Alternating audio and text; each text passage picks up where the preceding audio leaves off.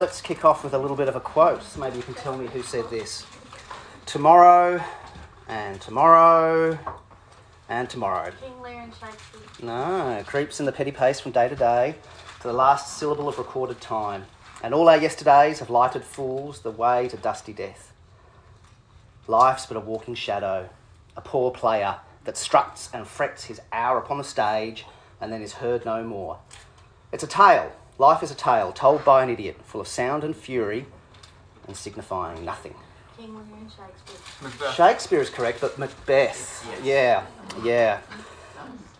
Sounds pretty similar to Ecclesiastes, doesn't it? An actor wandering about, fretting on the stage for just a moment, and then it's all over, full of sound, full of fury and signifying nothing. What's the point?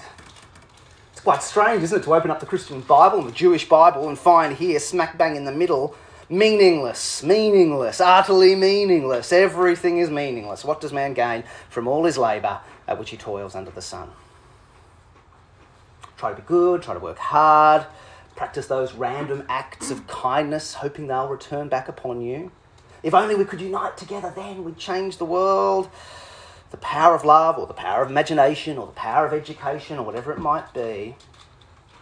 And then we get this jolt shouting out to us from Ecclesiastes. Meaningless. Utterly meaningless. Everything is meaningless. What do we gain? Ecclesiastes asks. What do we ultimately improve? What's actually new? What's really satisfying? What will be remembered? It's a bit of a slap in the face, this book. It's a strange one to find in the Bible. It's a bit of a downer, really. Like, is Ecclesiastes a good hang? Like, do you want Ecclesiastes to come over? You've got a few people, get some pizzas and let's bring Ecclesiastes over? Bit of a downer, you know. Who invited this guy? The Christian immune system struggles to react to this a little bit as well. The cheerful Christian immune system. We almost want to push Ecclesiastes out the door with a loud shout of, Jesus loves me, this I know because the Bible tells me so. Every day just read, pray and obey Ecclesiastes. Out! Sure, maybe for the atheist, but for the Christian, this doesn't seem to fit. You know what? Sometimes the unwelcome and the shocking and the unexpected is the stuff we really ought to welcome. And actually Ecclesiastes is an awesome book because it's so jolting and jarring and strange and unexpected. It's a kind of wisdom that rattles us, a kind of wisdom that does bring us down from a simple happy high that confronts us. As Ecclesiastes chapter 12 puts it, the words of the wise are like goads, they're like spurs. They're unsettling. So what is the Ecclesiastes project? The words of the teacher as the chapter begins, a book begins, son of David, king in Jerusalem.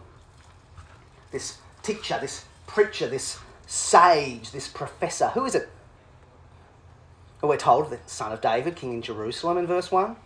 Or down in verse 12, I, the teacher, was king over Israel in Jerusalem. I devoted myself to study and to explore by wisdom all that's done under heaven. I've seen all things that are done under the sun. All of them are meaningless, chasing after the wind. Verse 16, I've grown and increased in wisdom more than anyone who's ruled over Jerusalem before me. I've experienced much of wisdom and knowledge, and I applied myself to understanding and folly, and also and wisdom, and also madness and folly, and discovered this too was chasing after the wind. Or again down in chapter 2 and verse 9. Chapter 2 and verse 9, we read about, I became greater far than anyone in Jerusalem before me. In all this, my wisdom stayed with me. Now, what's unclear, and people have different views on this, is this a historical report of the kind of verbatim teachings of a king in Jerusalem, the son of David? Could it be Solomon speaking about his wisdom and his reflections, his discoveries, pushing the outer limits of wisdom? Or is it a literary wisdom book using a literary device? The words of a teacher who adopts the persona of a Solomon-like figure, the wise king figure, in order to take us on a kind of thought experiment. Some of the reasons for that is the Hebrew words get used, don't date so comfortably to the reign of Solomon. And some context questions that don't maybe perhaps quite fit. Like for him to say, I was wiser than all who'd ruled in Jerusalem before me. There was David and Saul. It's not like there were many, at least amongst the Israelite kings ruling before him. Questions like this. Personally, I'm inclined to say that, no, this does have roots in the teaching and the life and the experience of Solomon, but that perhaps it's been heavily crafted and edited to reach its final form as we have it now. This teacher, this professor, this king, even if it is Solomon's experience speaking here, is undertaking a project to discover what has meaning, what lasts, what can be gained. This word to the teacher, son of David, king in Jerusalem, meaningless, meaningless, utterly meaningless, everything is meaningless. What does man gain? Verse 3 of chapter 1, from all his labour and toil under the sun. Verse 14, I've seen all things done under the sun. All of them are meaningless, are chasing after the wind. What is twisted can't be straightened. What's lacking can't be added up. Verse 17 again, I applied myself to understanding and wisdom. I applied myself to madness and folly. And I learned in all this it's chasing after the wind. With much wisdom comes much sorrow, much knowledge, more grief. There's a vapour. That's kind of the word that meaningless here is what's translated for us as meaningless in English. Perhaps there's an idea of vapour or fog or kind of a futility. As he says, there's no gain. There's something twisted that can never be fully straightened out. There's something lacking that can never be added up to completion. And so in the first 6 chapters of the book, some have said, often the question is, what can be gained? What can be gained? What can be gained? And the answer seems to be, well, nothing. And in the second half of the book, from chapter 7, the question shifts a little more to what can we know? What can we know? What can we know? And again, the answer seems to be, to a certain extent, nothing. That there's under the sun a inability to get it all straightened out, an inability to get it all added up, an inability to really make gain, to really know it all. And so Ecclesiastes says, you know what? It's not as simple and easy and reliable as study hard, eat well, keep fit, read widely, be good to your mum, floss.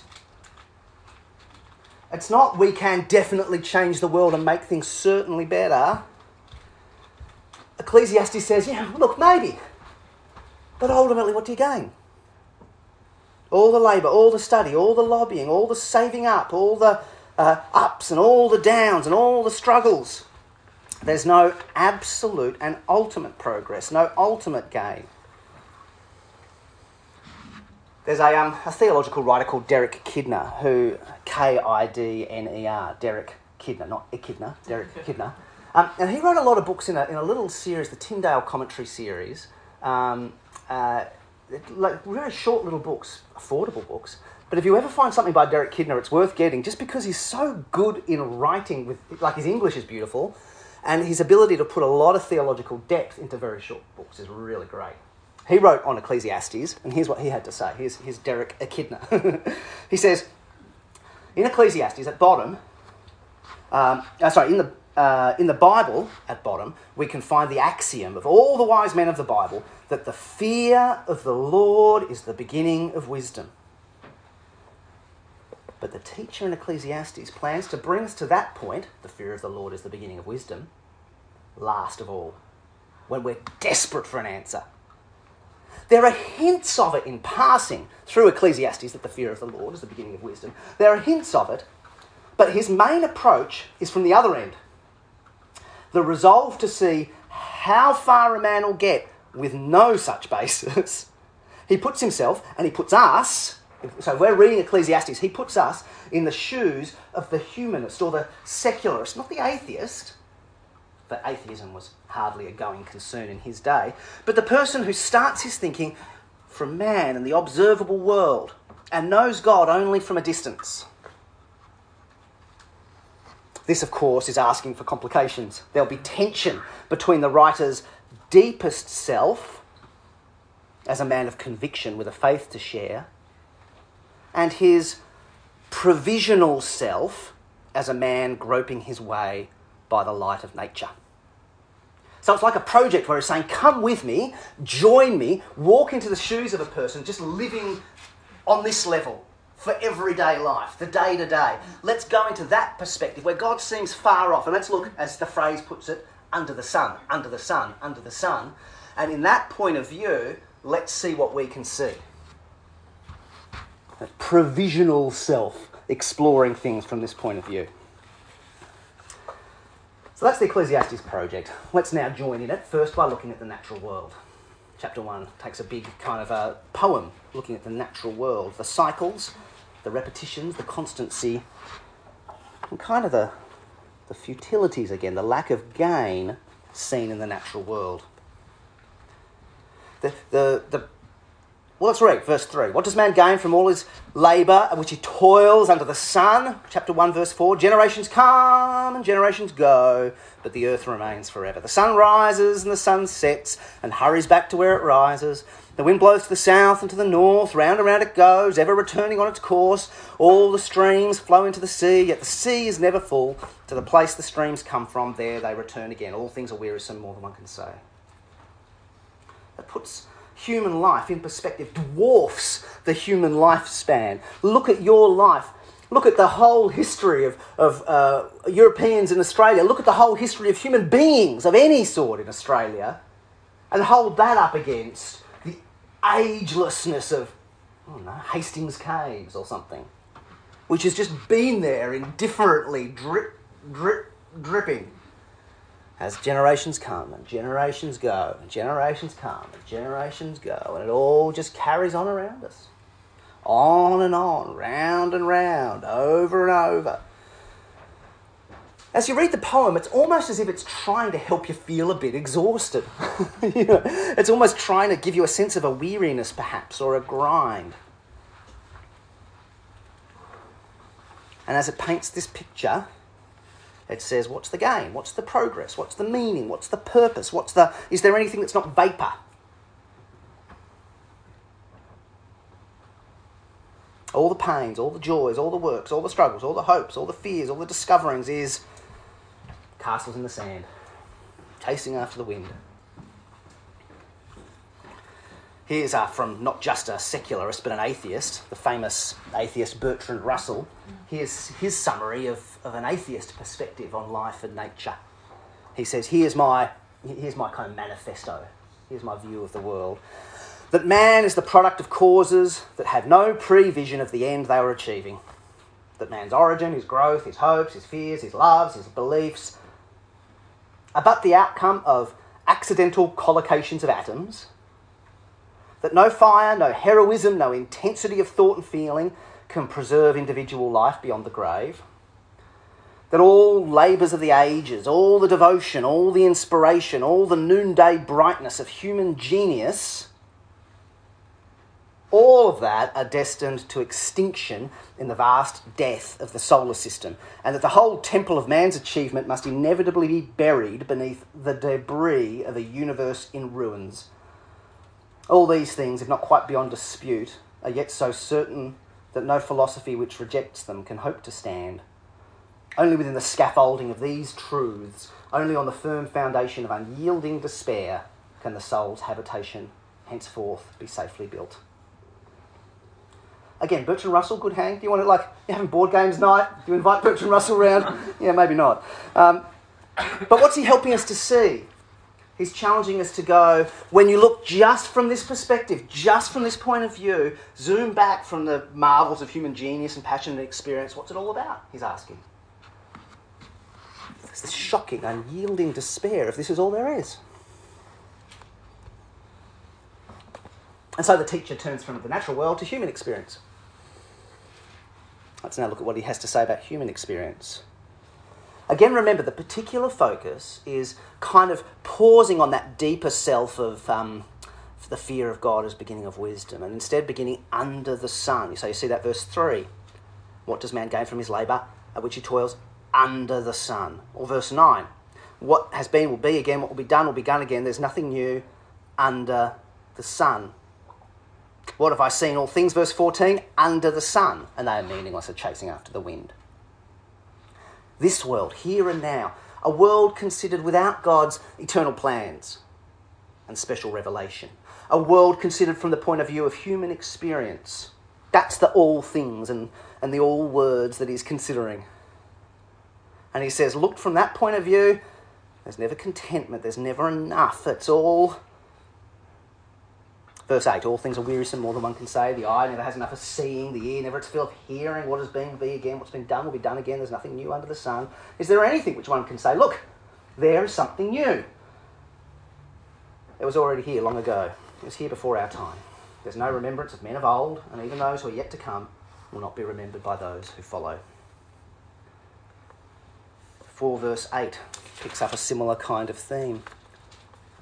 There was a man, all alone. He had neither son nor brother. There was no end to his toil. Yet his eyes were not content with his wealth. For whom am I toiling, he asked, and why am I depriving myself of enjoyment? This too is meaningless, a miserable business. Or 5, verse 10. Whoever loves money never has money enough. Whoever loves wealth is never satisfied with his income. This too is meaningless.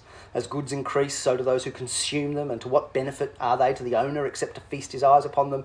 The sleep of a labourer is sweet, whether he eats much or little, but the abundance of a rich man permits him no sleep. You climb the ladder, only to realise there's always someone higher than you as you break through the clouds. You enter into the inner circle, and then you find out there's another inner circle within that one. You master your sport or your musical instrument, and then there's that person with just natural flair. Or you move to New York City and the buskers in the subway are better than you and everyone you went through the conservatorium with. I listened to a TED talk once about a guy called, what was his name, Ben Saunders, who was like a Antarctic and Arctic kind of explorer type dude, bro. And he spoke really frankly about not really quite being able to make sense of why he did what he did. It's like a drug addiction, he says. I sacrifice my money, my friendships, my family in order to drag heavy things around cold places.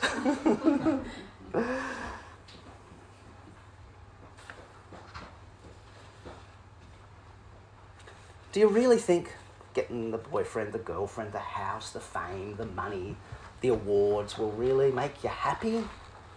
Really?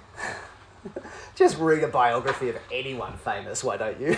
That'll disabuse you of that notion. No novelty, no progress. I mean, look, it's. You might have read chapter 1, and if you're a real pedantic type, you go, well, there have been new things. You know, double-decker couch. I don't know, rock and roll music, constitutional monarchy, cheeseburgers, the poodle, the mathematical concept of zero, espresso coffee, Mormonism, the internet, atomic energy. Like, there are new things. The double-decker couch. The meat shake. What? You got the Lego Movie reference, not the 30 Rock reference. That's all right. But look, first, it's a poem, okay? It's a poem. Let it be a poem. Let the poem be a poem. But also, it's talking on a higher level of abstraction than that. It's talking on the level of,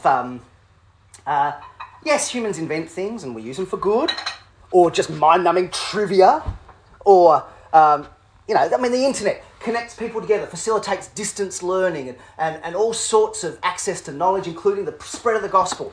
Mind-numbing trivia that we can spend forever watching people fall off bikes into mud, and suddenly the whole evening sounds quite good, actually. Mitchell's going, yeah, that sounds good. Sign me up, I'll do that for an evening. Small animals riding on top of tortoises, and there's endless pictures of these and videos. Or it can be used for horrific abuse, can't it? The radicalising of people into all sorts of violent agendas, or the spread of pornography and terrorism and so on and so forth. But in all of that, there's, in a sense, nothing ultimately new, no ultimate progress or gain or meaning. There's new problems, new shapes to old problems. Did you see what I mean?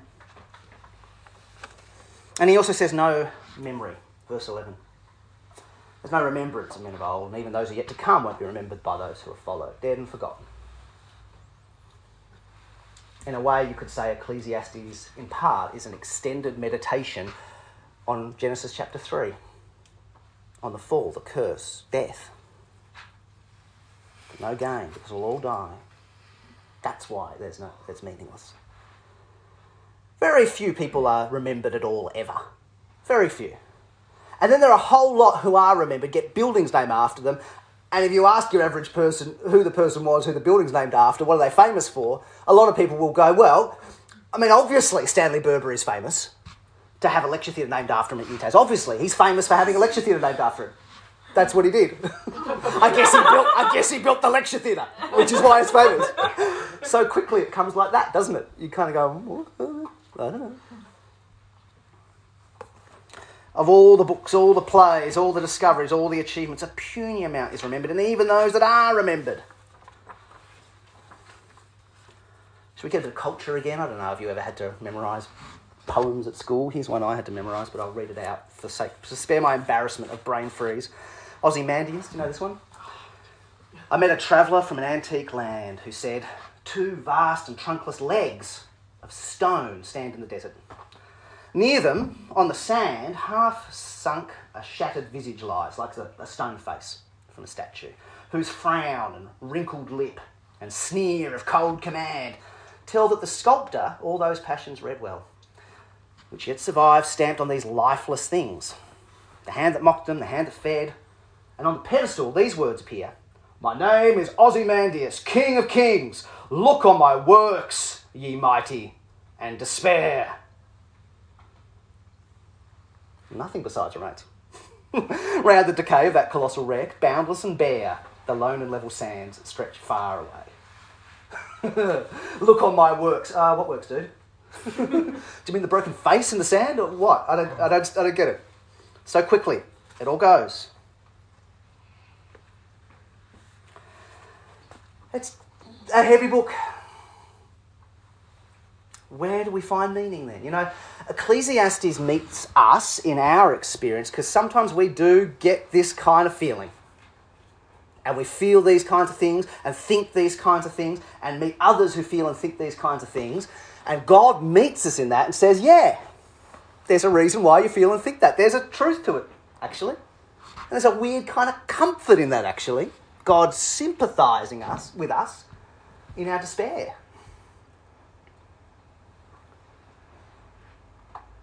More than just sympathising with us, there is something good and wise in despair.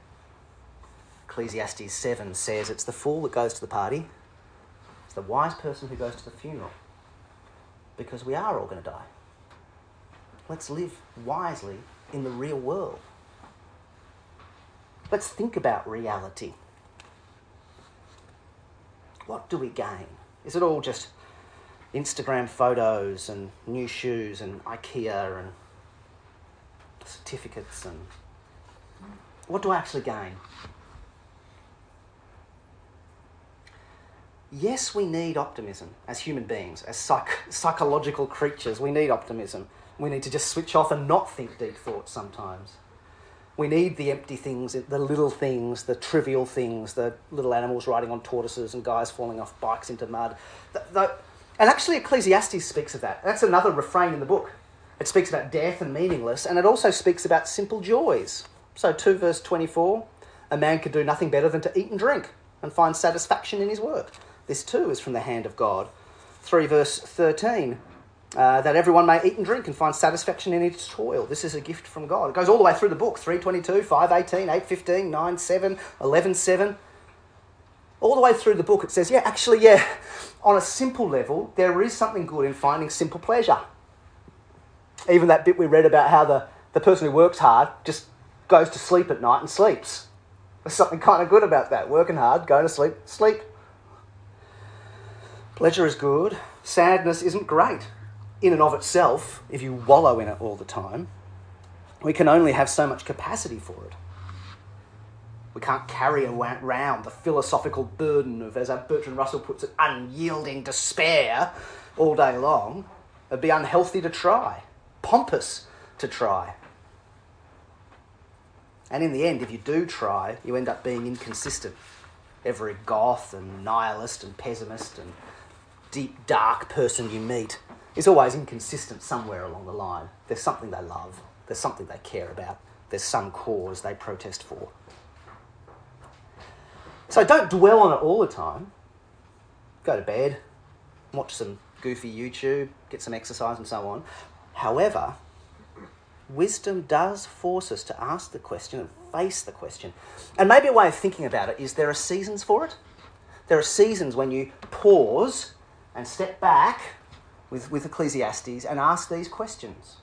And where your mates, or you here who aren't Christians, or you've got mates who aren't Christians and haven't thought about these things, need to also stop and step back and actually pause for a second and say, but what's it all for? The concert and the travel and the study and the parties and the friends and the TV and the nachos and whatever else, but what's it all about? The politics and the causes and the rights and the protests and the next thing to learn and achieve and improve, but what's it ultimately all about? There's seasons when you should stop and ask, what's the point? What do I gain? What's it all about? What's the meaning of life? The famous French philosopher and writer Albert Camus said the great philosophical question is, why not commit suicide? His point being, we've got to ask the question, what's life about? What's the meaning of life? I'm not saying, and Christians aren't saying, that in reality, day to day, an atheist can't be a nice person and feel a sense of meaning and purpose. That's not what we're saying, as if your average atheist always feels depressed and always just kind of kicks puppies and things. No. On an experiential level, everybody can find some sense of meaning and reason for kindness and so on. The point is rather that when you zoom back and ask the question, but why? The Christian has a reason for why they have a sense of meaning and why they strive to do good. Whereas the most honest atheists, like Bertrand Russell in the quote I read, say, actually, to be honest, on an ultimate level, if there's no ground of meaning and purpose, then there is no meaning and purpose, including moral ground for our lives and our actions. So look, this is the world we live in. Ecclesiastes is saying, you and I, all of us, this is the world we live in. And if I want to be both happy and wise, not just a silly doofus, not just a miserable poet, but happy and wise, I've got to know what I'm facing. This is the world we live in. This is the world we study in. This is the world we fall in love in. This is the world we preach the gospel in. A world that from a human point of view is meaningless and futile, where we gain nothing, where we die, where we're forgotten. Look, here's how James puts it, the brother of Jesus in the New Testament. Right at the very end of the New Testament, this cool little practical book with these profound words, James chapter 4, verse 14. You don't even know what will happen tomorrow. What is your life? You're a mist that appears a little while and then vanishes. Instead, you ought to say, if it's the Lord's will, we'll live and do this and that. How do you live in a world that Ecclesiastes shows us? Well, prepare for disappointment. Beware of idealism, that you can fix everything. Hold things loosely. What's your life? You don't even know what will happen tomorrow. You're a mist that appears for... You're like the Bridgewater Jerry, the big fog that goes down the Derwent River. Seems like this tower that blots out the eastern suburbs and then it's gone by 10 a.m. There will be some of us whose life will be ruined by shattered dreams, whose souls might be tempted to be turned bitter by disappointments. And we guard against that by not being absorbed by our ambition so we lose ourselves. Or defining ourselves by what we do or who we look after and love. Or don't believe our own press so that we're convinced that our cause will succeed this year, next year, and be consumed by whatever our agenda is. That we don't believe the lie. If only I had X, if only I had Y, if only I had Z, then I'd actually be happy. That's how we live life well. And actually, even in Christian life and ministry, we can't know who will become Christians and when. We can't know when a ministry will succeed and how. I was once in a meeting where a song, I don't know if you know this song was sung, and I honestly had to stop singing. I just couldn't sing the song. The song goes, we're meant to, as a whole community, stand up and sing. Wherever we are in the world, at whatever time and place, I see a generation rising up to take the place with selfless faith. I see a revival starting as we pray and seek. We're on our knees. And I just went, I don't know if I do. I hope. That's not for me to say. I don't sing it into existence. A generation rising up with selfless faith, a revival starting as we pray and seek. We're on our knees. Sometimes. But sometimes it's a season of a generation cowering away and a revival snuffing out and faithfulness in hard times. And that's to God's glory too.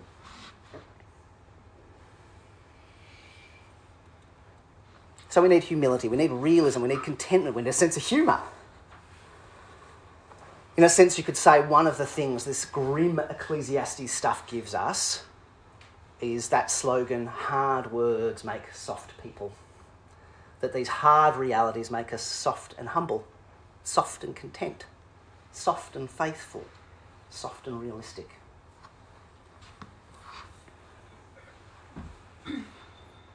But in a final word, of course, Ecclesiastes also drives us to look beyond.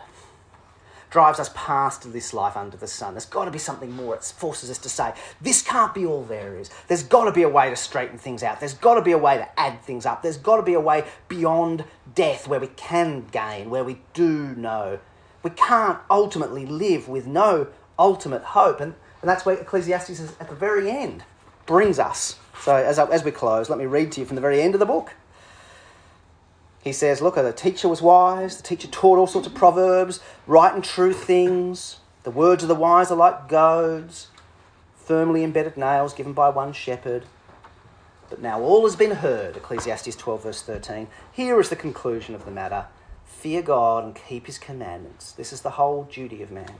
For God will bring every deed into judgment, including every hidden thing, whether good or evil. In other words, the ultimate meaning is above the sun, not in this world, not in nature, not in human achievement, in God. God's existence, God's purposes, God's ultimate final purpose of judgment and salvation. To trust God, to love God, to obey God, to seek God's rescue from judgment to come beyond this life, that's what gives meaning. Purpose, shape. As I struggle through this life, I look to that hope. That's what straightens what's crooked. That's what makes up what's lacking. And the Christian hope ultimately points to how, in God's judgment, there is actually also mercy. That in Jesus Christ himself we find the forgiveness, we find the eternal hope, the eternal life in his resurrection that we will share in when he returns. But as you look to that final hope, don't lose the stuff we've spent most of our time on, because we're still in this world now, that's the point, yeah? We're still in this world now, living in all the frustrations and the struggles and the difficulties and the challenges. And so with that hope to come, we also got to have this wisdom, this realism, and also even just the wisdom about the simple joys along the way, as we're also sustained by this great hope to come. We're out of time, guys. So if you've missed any of the happyology stuff and want to get into it, it's on our podcast and on our website. It'd be worth going back through and picking up some of the ones you might have missed. We'll see you at Breakfast Bible Study next Tuesday at the All Together